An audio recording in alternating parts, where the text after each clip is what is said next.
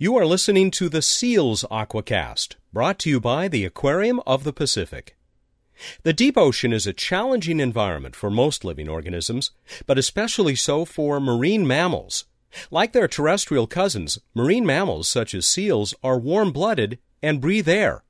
Seals and other marine mammals must overcome the effects of intense cold and crushing pressure on their bodies to survive in the lightless depths of the sea. Like most marine mammals, seals are covered with a layer of dense fat called blubber to protect them from the cold. Blubber has the consistency of rubber, insulating the core of the seal from the chilly water.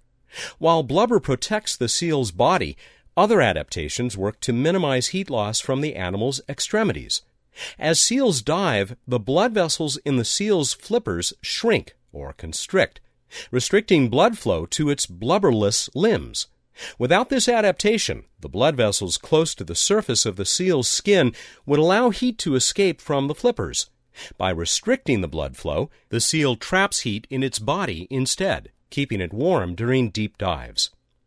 In addition to cold temperatures, seals must also survive the crushing pressure of the deep sea. Swimmers and divers are familiar with the feeling of pressure in their ears as they dive below the surface. Pressure builds quickly underwater. At 10 meters, the pressure is twice what is felt at the surface, and at 100 meters, the pressure is more than 10 times as great. Marine biologists use cameras to study the activity of seals and other marine mammals underwater, resulting in remarkable discoveries. Pictures taken of the animals reveal that the bodies of seals change shape as the pressure increases, making them less buoyant and reducing drag as water passes over their bodies. This change in shape helps seals to glide down through the water with few strokes of their flippers, reducing muscle demand for oxygen.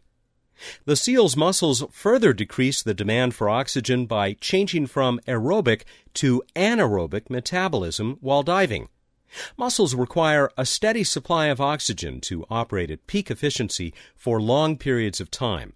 If the amount of oxygen in the bloodstream decreases, then the chemical reactions in the muscles must change to compensate.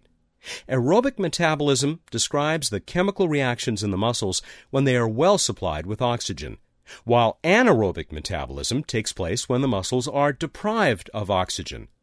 Athletes are familiar with these differences. Breathing regularly keeps the muscles fed with oxygen, fueling aerobic metabolism. But if an athlete becomes out of breath, then the muscles switch to anaerobic metabolism. Muscles then build up lactic acid as a byproduct of those anaerobic chemical reactions, making muscles less efficient.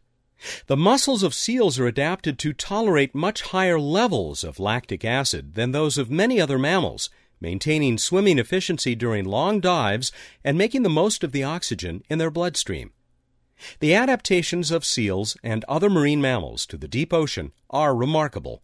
The northern elephant seal is the champion diver among the seals and sea lions, with recorded dives to depths of almost a mile below the surface, lasting over an hour and a half. You've been listening to the Seals Aquacast, brought to you by the Aquarium of the Pacific.